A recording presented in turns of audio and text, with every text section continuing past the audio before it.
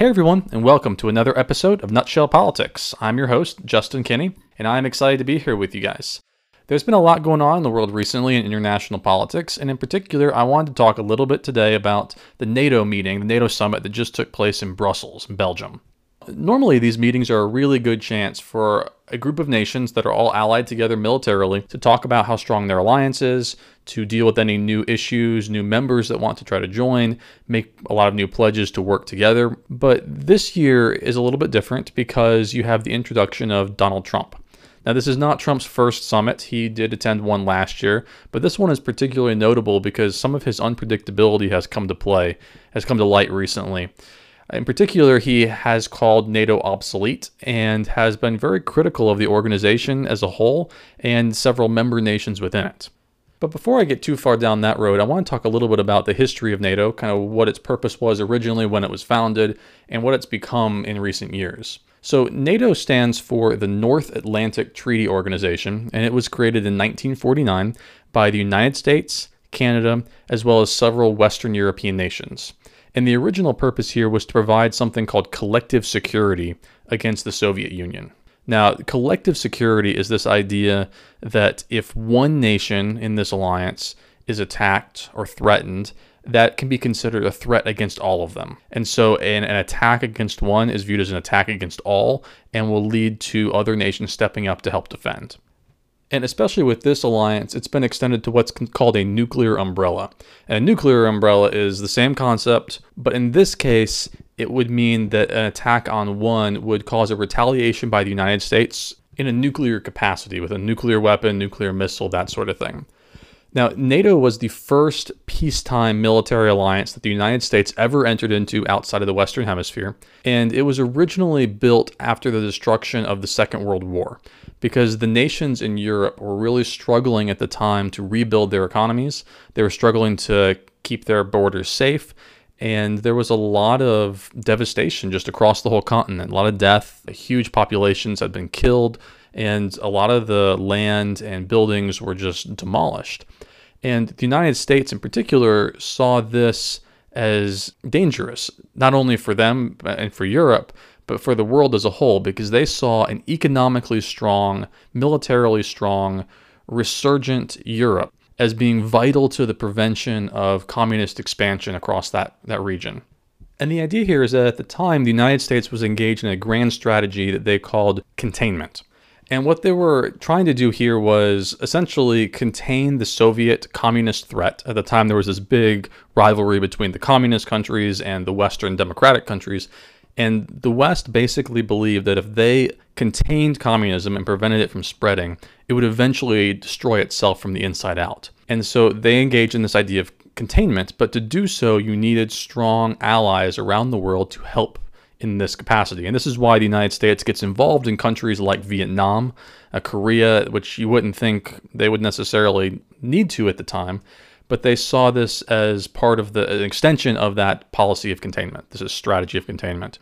And so the United States believed that Europe needed to be strengthened, you needed to be protected in order to help prevent the Soviets from extending their reach into Europe. And so this idea of a collective security alliance came about. And as the Cold War continued, this became the nuclear umbrella. And in response to this, you actually saw something called the Warsaw Treaty Organization, sometimes called the Warsaw Pact, enter into effect. And this was essentially the rest of the world, the Soviet Union, West Germany, some of the Soviet satellite states of Eastern Europe, became a member of this other opposing collective security organization. But eventually, we obviously know the Soviet Union does fall. This Warsaw Pact falls apart in 1991. It essentially dissolves at that time. And many of those former Warsaw Pact members start to join NATO. NATO actually goes well beyond its original intention. There was some speculation that when the Soviet Union fell, NATO would also fall apart. There was no more common enemy to bind them together. It was really only put into place to contain the Soviet Union. Without that threat, how is it going to continue? But it has somehow managed to persist, and it still to this day remains the largest peacetime military alliance in the entire world. And so there's some questions as to, well, how exactly did they manage to do this? And mostly this is because NATO expanded its scope.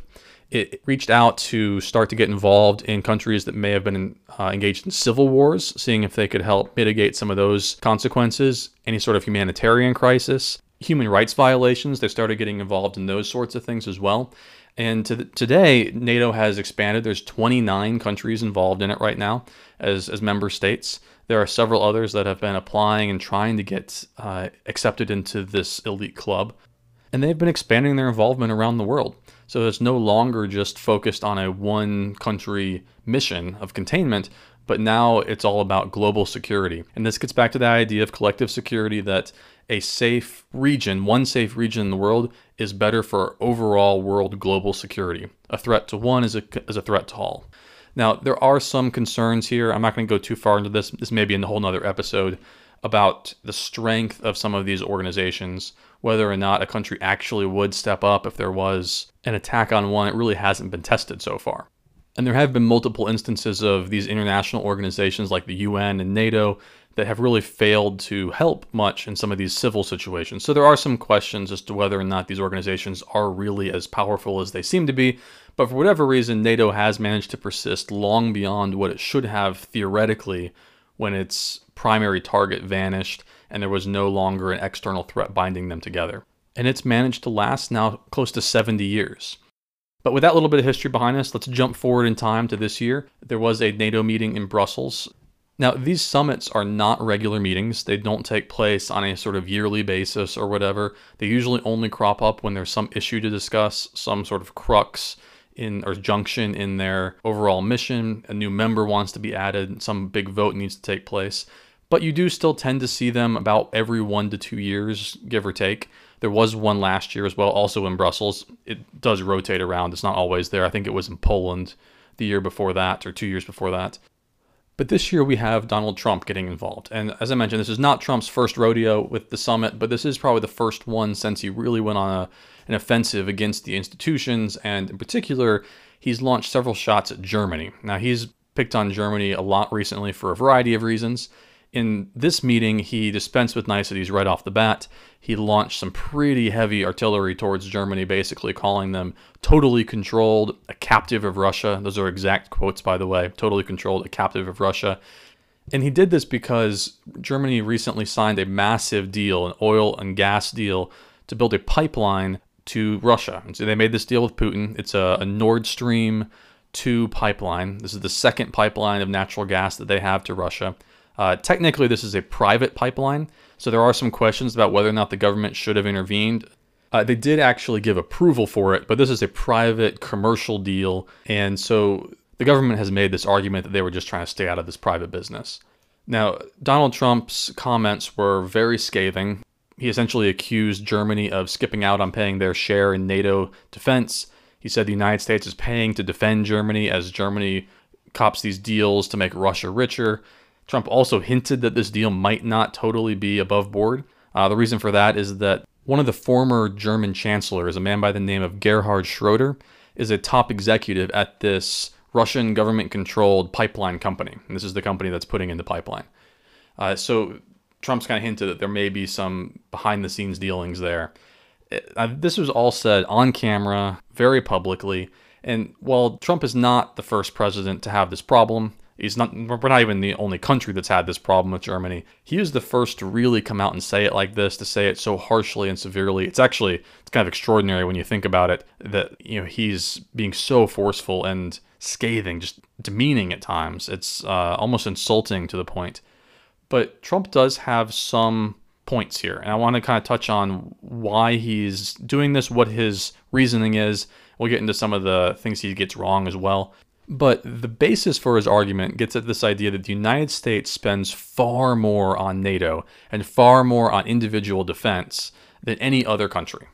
And the alliance arguably benefits Europe way more than it does the United States, which many have argued over the years. This is not just a Trump thing. Many have argued this, that it's not particularly fair. Now, Trump did tweet as much just recently, I think about a week ago, and he's basically making the argument that Europe, in particular Germany, is taking advantage of the U.S. military and the U.S. strength while offering, this is a Trump argument, offering unfair trade deals to U.S. businesses. He thinks Europe is being unfair in terms of economics while using and manipulating the U.S. military because of how much more we pay for collective security and global security.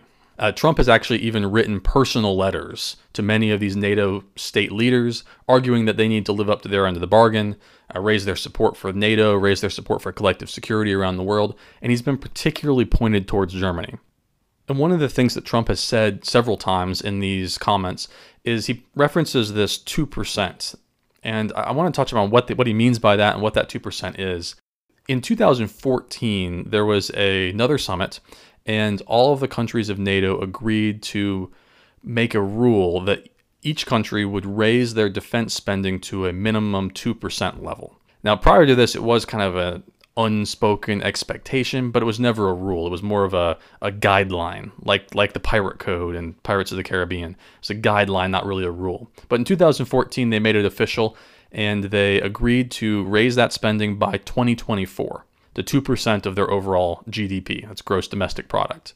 Now, Trump has, in recent comments, said he wants that raised to 4%, and he wants them to raise their spending immediately and not 2024. But this 2% in 2024 is what he's referencing when he talks about this. Now, focus back on Germany for a minute. Part of the reason he goes after Germany so harshly, much more so than some of the others, is that Germany does only spend about 1.2 to 1.3% of its GDP on defense. It's not one of the higher ones. There's only, I believe, 5 countries in NATO that have reached that 2% mark. You have the United States, Greece, the UK, Estonia, and Latvia. There's a few others like Poland, Lithuania, and Romania who are close, but pretty far down the list you find Germany. And on top of this, Germany has this energy relationship, this natural gas and oil pipeline with Russia, and they're much closer to the Russians in terms of their overall relationship than most of Europe. And this makes sense because they had a relationship with the Soviet Union. If you remember the Berlin Wall and all that stuff, you had East and West Germany, and so Germany was split. And this relationship with the Soviets has still had some influence carrying over to today, which explains some of their closer relationship. I should mention that this close relationship between Germany and Russia is not just a Trump thing. It's not just a United States thing. Much of Eastern Europe has had these concerns for a while now as well, especially in the Baltic region and in Poland, because these states tend to fear that these type of energy deals would cut them off from their own energy supplies. Now, all of our allies have been raising defense spending of late. Most of them do still fall short. As I mentioned, there's only 5 that have reached it. There's a total of 8 that are currently on pace to reach that 2% level by the end of this year. The United States, I'll go ahead and throw this out there, is at 3.5%. We are the highest by far. Greece is the next closest at about 2.2 to 2.3%. But the United States actually was much higher. And interestingly, in 2010, we were up closer to 5%.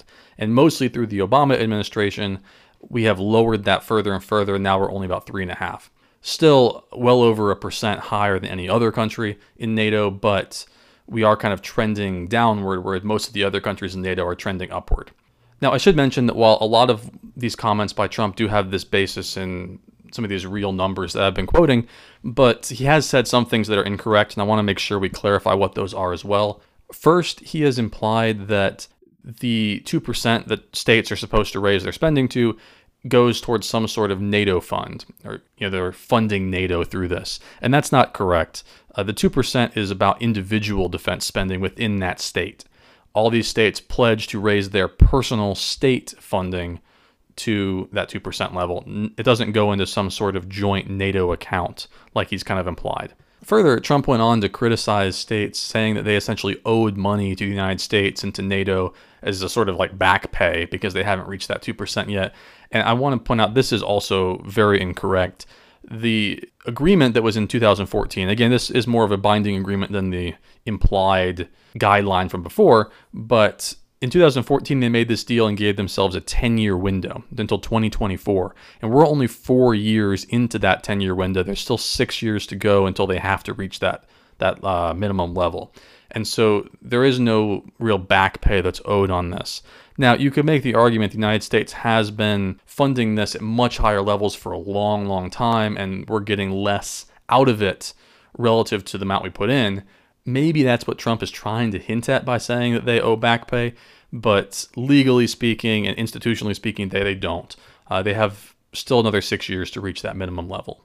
Now, All of that said, I do think Trump is right to demand more of our NATO allies.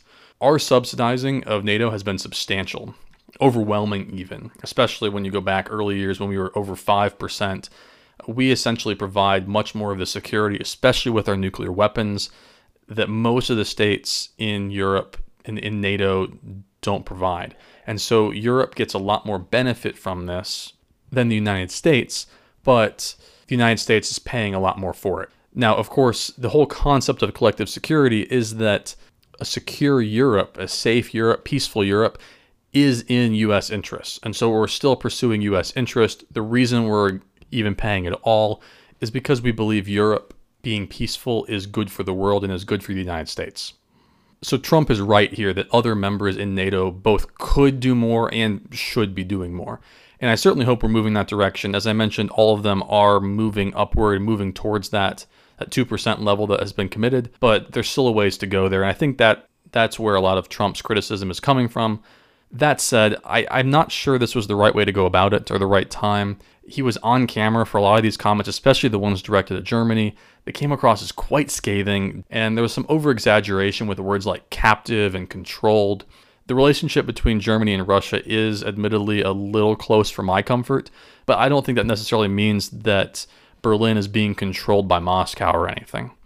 And I would worry that this creates a bit of a schism in NATO. This is the largest military alliance in the world, and even if you believe that NATO is largely impotent and not as powerful as people make it out to be, there's not a whole lot of incentive right now for us to create a split there, at least in my opinion.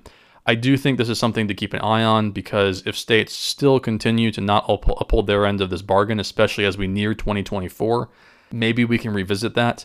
But the idea of a nuclear umbrella, the idea of collective security, these are strong theories in political science, and they're ones that I think hold some level of relevance even today. And that's coming from someone who tends to be what's considered a political realist, not an institutionalist. I'm not a big fan of some of these institutions. I think you give up a lot of sovereignty and don't get a whole lot out of them. But I also don't see much incentive in breaking away from some of these institutions right now. All that's going to do is create some bad feelings. And so while I do think Trump has the right idea when it comes to these criticisms of NATO and the spending habits, I think his execution of them leaves a lot to be desired. And unfortunately, this is kind of where I fall on a lot of Trump things. Frequently, the rollout of some of his plans is very poor. I think that a lot of this comes from him not being a politician. There's a lot of benefit in that. I'm not trying to suggest that he should become just like everybody else. And in fact, that's partly why a lot of his supporters like him. But there are certain issues and certain venues where a certain level of political acumen and political tact that are required that I don't really see Trump having. Now, it does sound like the private meetings, there was a dinner one night, those things went a lot better. Several of the other state leaders have gone on record in saying that Trump's comments were taken out of context, or that things went a lot better. He was much calmer, more cooperative behind the scenes. And that I tend to believe that a lot of this posturing that he does is more for the media's benefit. One of the great joys in his life appears to be driving the media crazy. So I do think that a lot of the criticism that he's gotten in the media for some of these comments is overblown. I think they've taken it and blown it way out of proportion. I agree that his execution of these criticisms wasn't great, but at the end of the day, I do think there are some real bases for why he says what he says and what those criticisms are.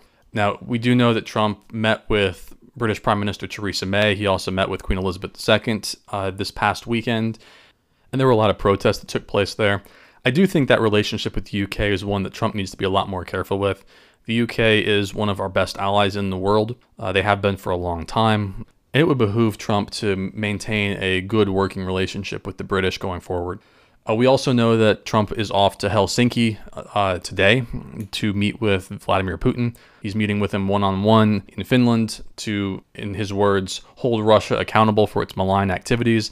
This includes things like the election meddling, the military being in Ukraine and Crimea, arms control of the Syrian war. And this has become even more important with the indictment of those 12 Russian special agents just recently for election meddling.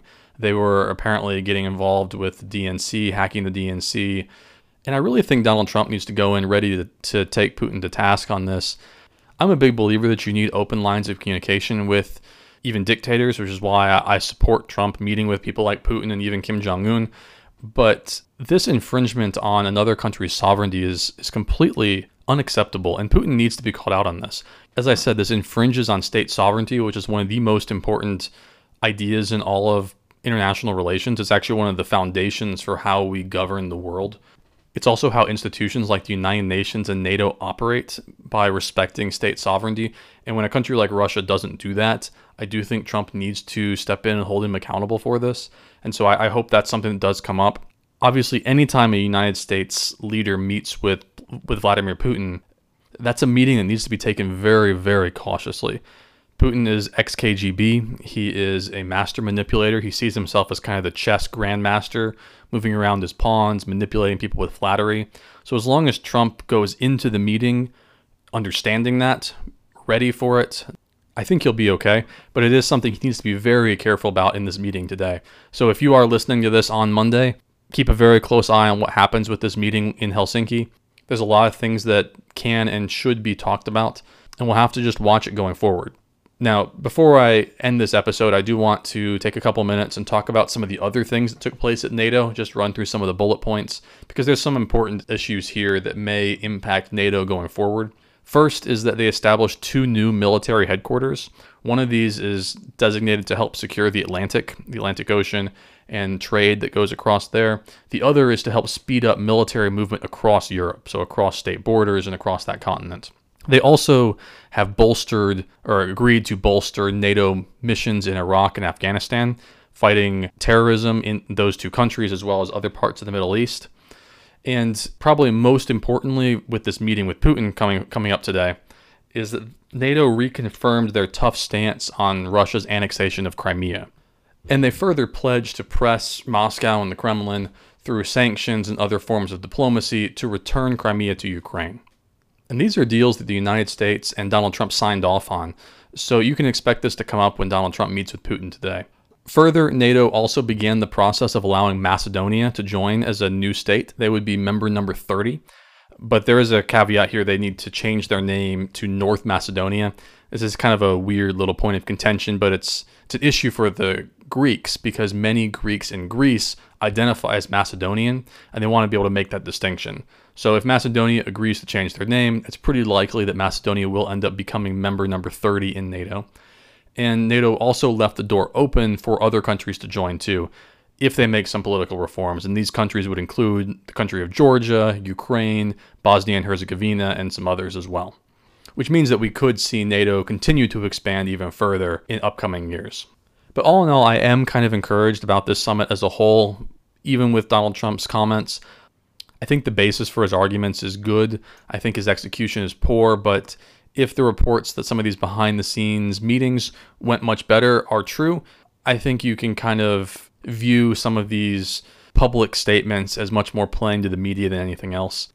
But either way, I think there's a lot of things that came out of this that need to be watched very closely going forward, especially our relationship with Germany, relationship with the UK, and this meeting with Putin and the relationship with Russia going forward. But on that note, I think I'm going to go ahead and end the episode there. As always, find me on Twitter at JustinR_Kinney. Follow me there. Hit me up on Facebook, J. Robert Kinney. That's the name I write my fiction novels under. And make sure you subscribe to this podcast, so go ahead and hit that subscribe button.